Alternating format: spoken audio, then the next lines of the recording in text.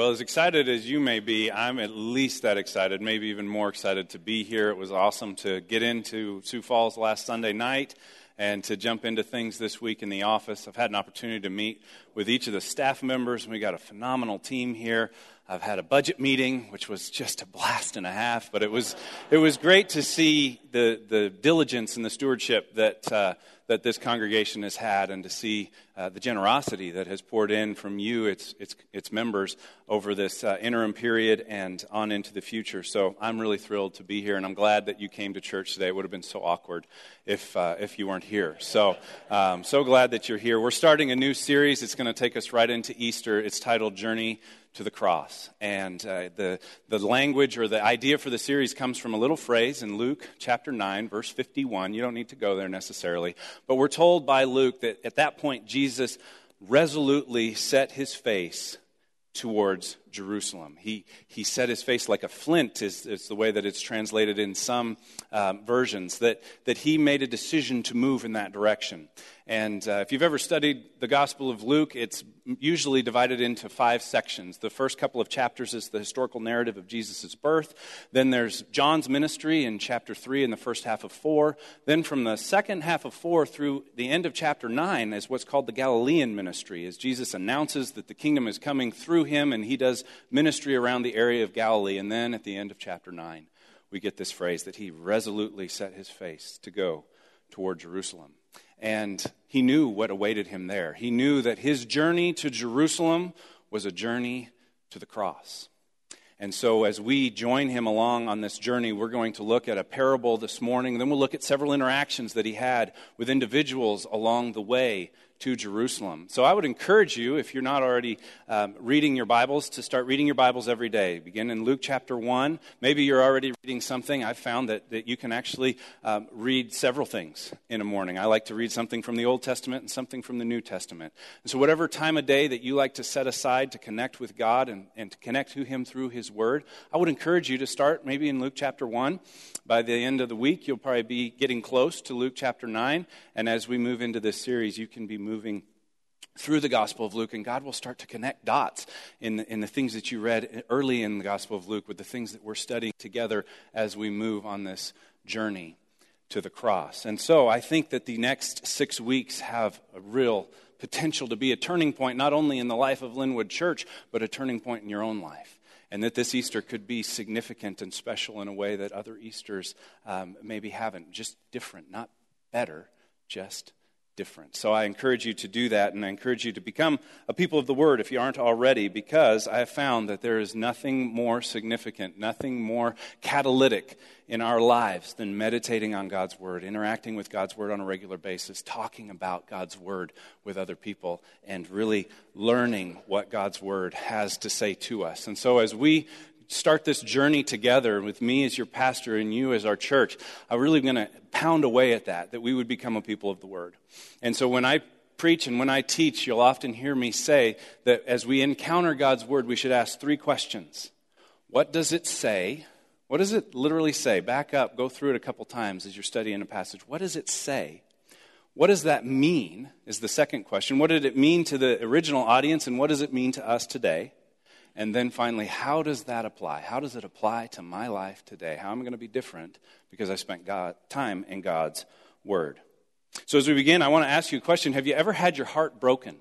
I'll often ask questions to kind of set the stage or get us thinking in the same direction. And I wonder, have you ever had your heart broken? If you're like me and you think about heartbreak, maybe your mind goes to middle school or high school and that first time that you had your heart broken. For me, I think it was my junior year in high school, and there was a little blonde girl that broke my heart. And wouldn't you know it, my senior year in high school, the same little blonde girl broke my heart, right? How many can resonate with that? And that's a different kind of heartbreak than we're going to be talking about today. But it's interesting because you've heard that phrase, fool me once, shame on you, fool me twice, shame on me. Right? That was the case for me. And I came away the second time, there was not just the pain of having my heart broken, there was the embarrassment because people had warned me and said, she did this before, she's going to do it again. And I didn't listen. But maybe step up a notch from young love and think about something maybe that breaks your heart. Maybe there is a relationship that didn't go well and it broke your heart, literally broke your heart. Or maybe there's a dream that you had that just suddenly or slowly died, and it broke your heart. Or maybe to digress back down into the lower realm, maybe there's a sports team that broke your heart. Are we too close to the Vikings loss to mention? There was some heartbreak, and I watched that, and I was thinking, God, I really think you're calling me to the Linwood Church and to these people my heart was breaking for you. It was hard. But I can totally identify. I was born a Cubs fan. I was raised a Cubs fan. They used to say that the heart of a Cubs fan is 95% scar tissue. It's been broken so many times. But then on November 2nd, 2016, in the greatest baseball game that's ever been played, the Cubs finally won a World Series. I digress. But what is it that breaks your heart? What moves you beyond sadness? You're just not just sad, but you're deeply saddened. There's a difference between being sad and being deeply saddened. And the things that really break our heart probably move us to action in some way. We can't just shrug them off. We can't just move past them. And maybe there's even an element of you that gets a little bit angry when you see it happening. Maybe it's something that might fit the phrase, a holy discontent. Bill Hybels uses that phrase. He's a pastor of a large church in Chicago, and he's written a book called Holy Discontent to sort of articulate this thing that happens in us sometimes when we see something happening that's just not right. Maybe it's injustice, maybe it's cruelty, maybe it's extreme poverty, maybe it's mediocrity, and it just drives you crazy when you see it happening, or it's the exploitation of the vulnerable. Whatever it is that breaks your heart, I want you to think about that for a minute, and I want you to just let that settle on you for a minute, because we're going to look at a story about something that breaks God's heart today. And one of my favorite songs that we may even sing leading up to Easter has a phrase in the chorus or in the bridge that says, "Break my heart for what breaks yours." That we want our hearts to be broken for the things that break God's heart. And so as we turn to Luke chapter 14 and we open up and begin studying the parable of the great banquet, you may have wondered why we had this banquet setting in here. And I want to give a thanks to Janine Mills for providing this, and a thanks to Stephanie. I had this harebrained idea on Thursday afternoon, and I got up and I said, "Hey, Stephanie, do you think that there's any way we could get a banquet table set up in the next 24 hours on the stage so that we would have that ready for Sunday?" And she said, "I bet Janine Mills would love to do that." And there are probably others who would have loved to do that as well, but she was our first call, and she was delighted. We were in here on Thursday morning setting this up. And how many of you have ever been to a banquet like this, where everything was set beautifully? Or maybe you've seen a movie or seen pictures of a state dinner. Not a steak dinner. That's a different kind of dinner. I like those too. But a state dinner where all the heads of state come in from around the world, maybe to the White House or someplace like that, and everything is perfect. Well, today we're going to be looking at a story that this sets a little bit of the context for, and the message is titled, "A Place at the Table." So if you open up your Bibles to Luke chapter 14, we're going to be looking at verses 15 through 24. And I'll give you a little heads up. When we read a longer passage, I'm not going to put it on the screen. And that's intentional, because I want you to have a Bible in your hands, and I want you to read along. So if you have a Bible, bring it to church with you. If you don't have a Bible, there are Bibles in the seats in front of you, and you can pick that up, and we'll usually provide the page numbers unless Mark forgets, okay? So there'll be page numbers so you can get there quickly. Maybe you've got that on a digital device. I think that's wonderful. I read my Bible a lot on a digital device, so you can open that up and follow along with us.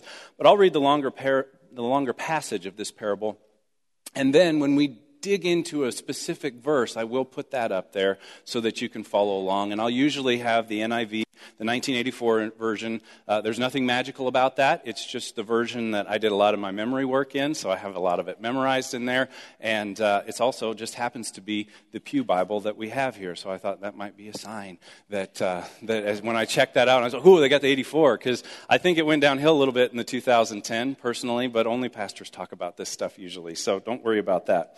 But join me as we read this together.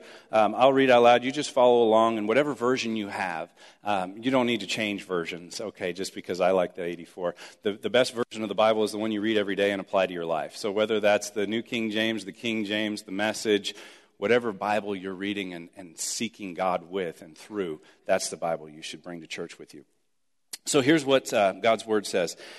It says, when one of those at the table, now I meant to set the context a little bit. Luke 14 begins with Jesus at a Pharisee's house, and this is a banquet that has been set. And he starts out, he's teaching about banquets, and he's saying, when somebody invites you to a banquet, don't sit in the nicest seat, and the most prominent seat, sit, towards the back, so that they don't come to you and say, you need to move back. That would be embarrassing. Instead, he's saying maybe they'll come to you and say, oh, you should move up. And you will be honored instead of being embarrassed. And then he turns the corner and he gets a little bit more convictional in what he's teaching about banquets. And he says, and when you throw a banquet, don't just invite your friends and the high society. Invite everybody. Invite those who are of a lower class. Invite those who wouldn't normally come. And you can tell it's convictional. You can tell that it gets awkward because somebody tries to change the subject at the end of this, or at the beginning of the parable we're looking at. When one of those at the table with him heard Jesus say this, he said to Jesus, blessed is the man who will eat at the feast in the kingdom of God. So he's trying to change the subject. But Jesus replied, a certain man was preparing a great banquet and invited many guests. At the time of the banquet, he sent his servant to tell those who had been invited, come, for everything is now ready. But they all alike began to make excuses. The first said, I have just bought a field and I must go and see it. Please excuse me. Another said, I've just bought 5 yoke of oxen and I'm on my way to try them out. Please excuse me. Still another said, I just got married, so I can't come. The servant came back and reported this to the master. And then the owner of the house became angry. And he ordered his servant, go out quickly into the streets and the alleys of the town and bring in the poor, the crippled, the blind, and the lame. Sir, the servant said, what you have ordered has been done, but there is still room. Then the master told his servant, go out to the roads and the country lanes and make them come in, so that my house will be full. I tell you, not one of those men who were invited will get a taste of my banquet. All right, so I want to start by setting the table, so to speak. In verse 16, we're told that it's a great banquet. And that word that we translate as great into our English language from the original Greek language is the Greek word mega. How many of you have ever heard mega? Mega is a word that we translate right into English, and it means exceedingly great. It means the widest sense. So when we're talking about this banquet, we're talking about the widest, most exceedingly great banquet that you can imagine. And to give you a little bit more context, if you go to Isaiah 25, verse 6, you can read along if you want to. But in this little passage in Isaiah 25, verses 6 through 8, this is kind of in mind as the Jews would be, Jesus' Jewish audience would be hearing him talk about this. He says, on this mountain, Jerusalem, the Lord Almighty will prepare a feast of rich food for all peoples, a banquet of aged wine, the best of meats, and the finest of wines. So the table has been set. There's a great banquet with the finest foods and the finest drinks. And on this mountain in Jerusalem, he will destroy the shroud that enfolds all peoples, the sheet that covers all nations. He will swallow up death forever. The sovereign Lord will wipe away the tears from all faces. He will remove the disgrace of his people from the earth. The Lord has spoken. He's talking about heaven. He's talking about the heavenly destination for all people. The great banquet is a parallel or a symbol for the heavenly banquet. And so when Jesus starts talking about this great feast, his Jewish audience, a Pharisee in particular, would have that in mind, would understand what he was talking about, would have that context. And so we need to understand that context too. He's not just talking about a really nice meal. He's talking about something much larger, much grander. And then in verse 18, we get this strange report, right? Like if I invited you to the banquet that was just described in Isaiah 25, can you imagine not coming? But in verse 18, we're told they all alike began to make excuses. There wasn't an outright rejection. They didn't say, no, I absolutely will not come. They just offered up these lame excuses. One, it's interesting because it's a representative sample. These 3 are not the only 3 that gave this sort of casual indifference to the invitation that they had received. We're told that there were many seats that were available and that they go out and invite people to come in, and even after they've done that, there's still many seats available. So this is way more than 3 people, but I find it interesting that 2 of the 3 have to do with possessions. And I think God might be speaking to us today in America that possessions and experiences often distract us from God's purposes, distract us from coming to church, distract us from doing the things that God has asked us as His people to do and to be about. So two have to do with possessions. One, he got a new field. The other got a new set of oxen. He wanted to go try them out. But neither of those are very good reasons to miss out on the banquet that was just described in Isaiah 25, are they? And the third one is probably the most bogus of all. He says, another said, I just got married, so I can't come. Well, culturally speaking, the wife would have been invited. You can fill in the blanks on what he might have had in mind, having just gotten married. But the reality is that this is a lame excuse. All three of them are not good reasons to miss out on this banquet. And I think this teaches us an important lesson that the opposite of love is not hate. It's indifference.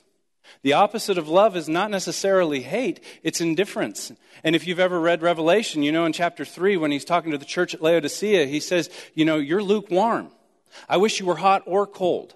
And there's a lot that goes into that Laodicea was positioned right between Hierapolis and Colossae, and Hierapolis had hot springs, and Colossae had cold springs. And hot is good, and cold is good, but tepid is not, is it? And by the time they piped the water from either place, it arrived about the same temperature, just lukewarm, and it was disgusting. And so God was using language and something that they would understand to tell them, I can deal with you being on fire for me. I want that. But I can also deal with this resistance. What I can't really work with much is indifference, when you're just dismissive and you just come up with excuses and you just relegate it to a lower priority. And so as they make excuses, as they desire to be excused from this feast and this party, I think we must learn that we cannot, or we should not confuse what we cannot do with what we will not do. Because there's a difference, right? There are some legitimate reasons that we can or cannot do something sometimes. But sometimes the reason is that we've chosen not to. It's not that we cannot do it, it's that we will not do it. Now I want you to know that when you walk in through those doors and you come through that foyer and you walk into this sanctuary, this is a shame-free zone, okay? I have never seen shame accomplish anything positive for God's kingdom. And I have no intention of ever shaming any one of you. I don't think it has a place in God's church. However, I will from time to time seek to challenge you and seek to cast a vision for you. And I hope that you never hear shame, because that would be the enemy's doing. That's not going to be my intent, to shame anybody.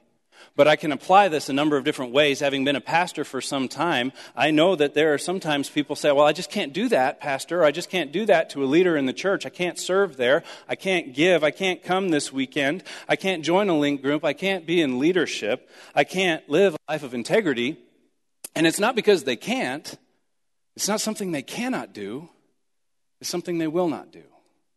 And so I want to encourage you that if the Holy Spirit taps you on the shoulder at some point and says, that thing you said you couldn't do, are you sure you couldn't do it? Because maybe you could. And maybe we could change the language from I can't because to I could if. I can't because changes to I could if. I can't tithe because I don't have enough money changes to I could if I cut the cable. That would free up enough resources to grow in the grace of giving. I can't serve because kids are in sports. All 4 kids are in 4 sports. That's 16 sports. That's 16 sports a week. No wonder you can't serve. But I could if we limited them to 1 or 2, made them pick. So I just every now and then I'll step on some toes, just a little bit. But it's never meant to shame. It's never meant to be guilt-oriented. It's always meant to challenge us to go farther and go deeper with God. And I want to celebrate. I don't need to be here a week to find out that there is much to celebrate at Linwood. There are many people who are giving and serving. There's incredible hospitality here. Incredible hospitality that I've experienced and that I hear from people who are newer to this church. I ask them, how was your reception? And they say, oh, this is a wonderful place. Warm, welcoming. Wonderful hospitality. People are serving all week long. People are coming in and out, and they're serving in the children's ministry, or they're doing something in the youth area, or they're having a caring ministries meeting. Or, Zach and Amanda went to Billings this weekend with Pastor Keith and Sandra, and they went to the winter retreat for the district.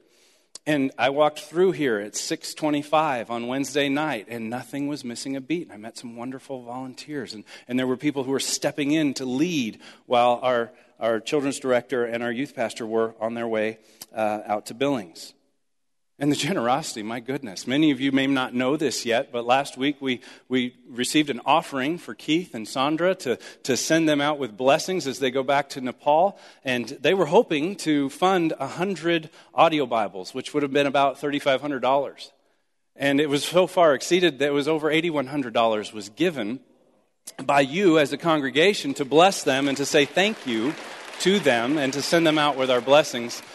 So not only will they get the 100 audio Bibles, they'll have other projects funded. And I was so thrilled. I was so proud of you as the Church of Linwood sending them out that way and sending them with blessings. So thank you for that. I've had great conversations, interactions with the staff and the LBA. There's phenomenal leadership here at this church, and it's a very bright future at Linwood. So hear me celebrating and hear me affirming so many positive things, but also hear a challenge. If there's an area where maybe you have said no to the invitation that was given to you, that you can lean in and respond. And in verse 21, we find out why this is so important, because in verse 21, we're told that the servant came back and he reported to his master, and then the master, the owner of the house, became angry. So when we talked about the things that break our hearts, have you ever thrown a party and nobody showed up? Have you ever got everything, cleaned the whole house? We got 4 kids, man. We clean the house. That's a big deal, all right? When we set the table like this, and if nobody showed up.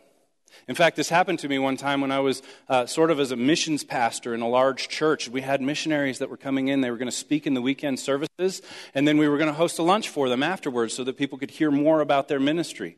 And they brought it, man. They came on Sunday morning, and he preached, and he gave an altar call, and people came down. People were saved. People laid chains and burdens at the altars. It was amazing. And we had such high hopes for this lunch that everything was going to dovetail right into that. We usually had about 40 or 50 people come to those lunches. We thought, well, surely this couple, there's going to be 50 or 60. So we planned for extra. We brought in soup, salad, and breadsticks from Olive Garden and those little dolcini. You know what I'm talking about? Those things are great. We had 8 people show up for that missionary lunch. And I was embarrassed, and I was sad, and I was a little bit mad, if I'm honest. I ate the lion's share of those dolcini, so that helped a little bit. But you can imagine the preparation that went into that and the honored guests that we had, and when nobody came, it was frustrating. And I think one of the lessons that comes out of this passage, perhaps what I'll even call a bottom line, most weeks will have a bottom line. And the idea behind the bottom line is if you forget everything else that I said, don't forget the bottom line. And if somebody asks you at the coffee pot or the water cooler tomorrow at work, hey, what'd you do this weekend? Oh, I went to church. And you're all excited, and they say, what was the message about? I don't want there to be a blank look on your face, okay? I want there to be a bottom line from the message that you know. And you can say, the bottom line was that the empty seats in Spirit-filled churches break God's heart. And they can say, well, really? Tell me more about that. Because I think that's the bottom line here. And I think some of the parallels that we can mine from this text are that empty seats in Spirit-filled churches break God's heart. Empty seats at the great banquet table are going to break God's heart. And there's some empty seats at Linwood, and we got more chairs in the closet, and we'll get them out, and we'll add services, and we'll do whatever we have to do. So if it hasn't crossed your mind yet to be inviting people to Linwood Church, I would encourage you to do that. I would encourage you, let's add a few people, a few families, a few dozen every week leading up to Easter. Let's pack this place out on Easter Sunday, and let's just move right on into summer with that. Let's invite people to church, and let's fill this place by Easter, because I think it breaks God's heart when your seat is empty, when something else takes you away. And I understand things take you away from church. I don't want there to be any guilt there, okay? I know sometimes you got to go see the grandkids, or you got to go here, or you got to go there, or you're on a mission trip, or whatever it is. But when you're just at home because it was cold and you didn't want to get out, I think it breaks God's heart a little bit because he had something for you, right? And I think it breaks his heart when your neighbor's seat or your family member's seat or your coworker's seat is empty in a Spirit-filled church. And I believe that this is a Spirit-filled church and that God is going to do incredible things in us and through us. And he wants to bear incredible fruit in this community through Linwood Church. He has, he is, and he will. And it starts when we invite people to be a part of it. So raise your hand if you're here because somebody invited you to Linwood Church. Raise them high, even the cool people. All right, so that's a handful. I want to ask that question in 2 months, and I want to see a lot more hands. You guys in for that? All right. See, if it's everybody's responsibility, it's nobody's responsibility. You ever heard that phrase before? That comes right out of the playbook for organizational leadership. If it's everybody's responsibility, it's nobody's responsibility. So let me break this down. It's your responsibility.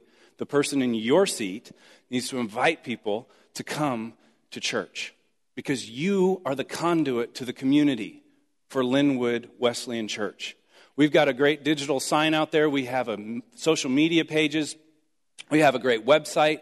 We can advertise and we can do all those other things. And they're wonderful tools for you to leverage. But ultimately, you're the conduit into the community. You know people that I don't know. In fact, I bet almost everybody you know, I don't know unless they already go here. So you need to be inviting them and you need to be bringing them in and you need to be using whatever means necessary to bring them in. And verse 23 of our passage really brings this home because it says, the master told his servant, go out to the roads and country lanes and make them come in so that my house will be full. So that my house will be full. And I love that language. He says, go and go with a sense of urgency and make them come in. One translation says, compel them to come in. So it's not just a half-hearted invitation. It's a, hey, I'm going to take you to lunch on Sunday. I'm going to pick you up at 10 so that we can go to church together, and then I'm going to take you out to lunch. Or I'm going to take you to breakfast, and then we're going to go to church together. And I'm going to make you come with me because you're so confident that what they're going to receive when they get here is going to be worth it, and they're going to thank you for taking you to Linwood Church. So we're going to go, we're going to build relationships, we're going to invest, we're going to invite again. We're going to go not only to the people that look like us and live around us and work with us, but we'll take opportunity with others. We'll take opportunity with people that don't look like us, that don't live where we live or go where we go. And I'll be honest with you, I chicken out sometimes too. All right, it happened to me this week. Almost every time I preach on something, I'll fail at it that week. And it happened again this week. I failed at it. I had a golden opportunity to invite somebody to Linwood Church, and I dropped the ball. And I was with somebody, and I thought maybe they were going to, and so I don't want to be the pastor, and I made all these excuses and why I didn't invite them to church. And it really bothered me. And then I had a great opportunity on Friday and invited a couple people to church and found out one of them was already going to another church in town, and the other one is going to one of the churches that Linwood helped to plant in its history. And I was like, well, praise the Lord. That's awesome. I'm glad you're there. And the goal is not to pull people from other churches. If they're happy where they are, let them stay. But if they're disconnected, if they haven't been to that church in a long time and they're a little embarrassed to go back because they're not quite sure what that's going to be like, there's a place for them here. There's a place at the table for each and every person here at Linwood. And our bottom line, empty seats in Spirit-filled churches break God's heart. We want them to break our hearts as well because it is an exceedingly great banquet. Thousands and millions and billions of seats at the table. There is a place for everyone to come. And there's still room. And we'll make more room. And we'll add services. And we'll plant churches. We'll do whatever we have to do to accommodate the people that God wants to send. But He's going to send them through you. So I hope you're hearing that today. And so as we shift into or transition into application, there's a number of different ways we can apply this passage. First and foremost, I would ask you to apply it individually and ask yourself the question, is there a place at the table with my name on it? Have I RSVP'd to the great banquet? Have I accepted Jesus Christ as my Lord and Savior? Have I said, yes, I'll come. I'll accept the invitation. I want to be there. I want to be at that banquet for eternity. And if the answer to that is no, then today can be the day of your salvation. Today can be the day that you cross over that line of faith into the land over that line of fear into that land of faith, where you can put your faith in Christ and you can receive him and receive his death on the cross that we sang about as the penalty for your sins. You see, there's two ways that you can atone for your sins. You can atone yourself, which means eternity separated from God, or you can allow Christ to atone for your sins. And trust me, that is a much better route to take. And as a pastor, I typically find that people fall into three categories if they haven't accepted that invitation. There's either the casual indifference, like the people in our story. I've got more time. I'm doing this thing over here, and that's pretty important to me. And so I'm not going to stop doing that to start going to church or start living a life that's saturated with the presence of God. I'm just going to wait. Sometimes people tell me, oh, I got to clean up my act a little bit first, and then I'll start coming to church. I said, really? That's kind of like signing up for the heart transplant after your heart improves. It doesn't work that way. Christianity is a heart transplant. It's the heart of stone becoming a heart of flesh. It's a transformational experience, and you can't do it on your own. That's the whole point. And so to say, I got to clean up my act first, no, come to Jesus. Come, allow the Holy Spirit to move into your life and start to change things for you and with you and be transformed. And finally, I'll hear people say, well, I just want to know a little bit more. I want to get some questions answered. And this is a great place to have your questions answered. This is a great place to explore and to be curious. But at some point, you're going to have to extend your faith beyond what you know, beyond what you have all wrapped up and understood perfectly. You're going to have to move beyond that. And that's why it's called the faith. That's why it's a faith response to God's word. And if you're saved, if everybody in the room's saved, I haven't been wasting my time, because now you have three things that you can be thinking of as you invite people, as you ask people, as you share your story and share your faith. You can know that maybe they're going to fit into one of these responses, and maybe now I can help them see why that might not be the best route to take. But maybe most of you already have a seat at the table. Maybe there's already a seat with your name on it. And if that's the case, I would encourage you to bring as many of your friends to the banquet as you possibly can, as many of your family members, as many of your co-workers as possible. This week, the earth lost, heaven gained, one of the greatest leaders in Christianity, one of the greatest leaders in our world today. As Billy Graham passed from this life to his eternal life, he left behind a legacy of inviting people to respond in faith to the good news that God's crazy about you, that he wants to spend eternity with you, that he has made excellent provision for you. And as he goes, he leaves behind a little bit of a vacuum that it's up to us to fill. It's up to you and I to fill, to be that invitational presence, to be that person who gets known by your friends and your family as an inviter. Because Billy Graham made that a good thing. And you could make it a good thing too. And sometimes I wonder, and I thought this thought again this week. I'd thought it before, but I remember, and I just reflected on it a little bit. I wonder who invited Billy Graham to church. You ever thought about that? Or maybe he was born into it, but somewhere up the line, an invitation was made, and somebody invited him or his parents or his grandparents. Can you imagine being the person that invited Billy Graham to church? What if the next person that you invite has that kind of influence, and you can play a part in that? You just never know. And so I would encourage you this week to invite 4 people to church. And I know most of you won't do this, but I'm going to say it anyway, because I want you to be the one that does. And the reason I say 4 is because there's a lot of research that says 1 in 4 people that are invited to church in America will actually come. So I want you to invite 4, because one of them is going to actually come. And then next week, I want you to invite some people to church. And the week after that, and the week after that. And it just becomes this great habit to be in. And so that's our challenge today, and that's a lesson that we can learn, that empty seats and spirit-filled churches break God's heart. So let's fill them. Let's fill them. Let's be his servants that go out and invite people to come. Will you pray with me? Lord Jesus, we thank you. We thank you for your word, first and foremost. We thank you for the way that it speaks to us, for the way that you call us to a deeper commitment, to a deeper faith in you, a deeper trust in you. And we pray, Lord, that That as our faith grows, as it grows deeper, as our reach broadens, as more people are impacted by each of us as individuals and by Linwood Church, God, that it would be done in your power and it would be for your glory and yours alone. That lives would be transformed, that hearts would be set free, that pasts would be redeemed and futures would be bright. We thank you, Lord, for the invitation that you've made to each and every one of us. And we thank you and praise you for those who have accepted that invitation, for those who have come into the kingdom of God and are living in the kingdom of God, led by your Spirit. I pray for the one that's maybe on the fence today, and they feel a strange feeling that's drawing them to you.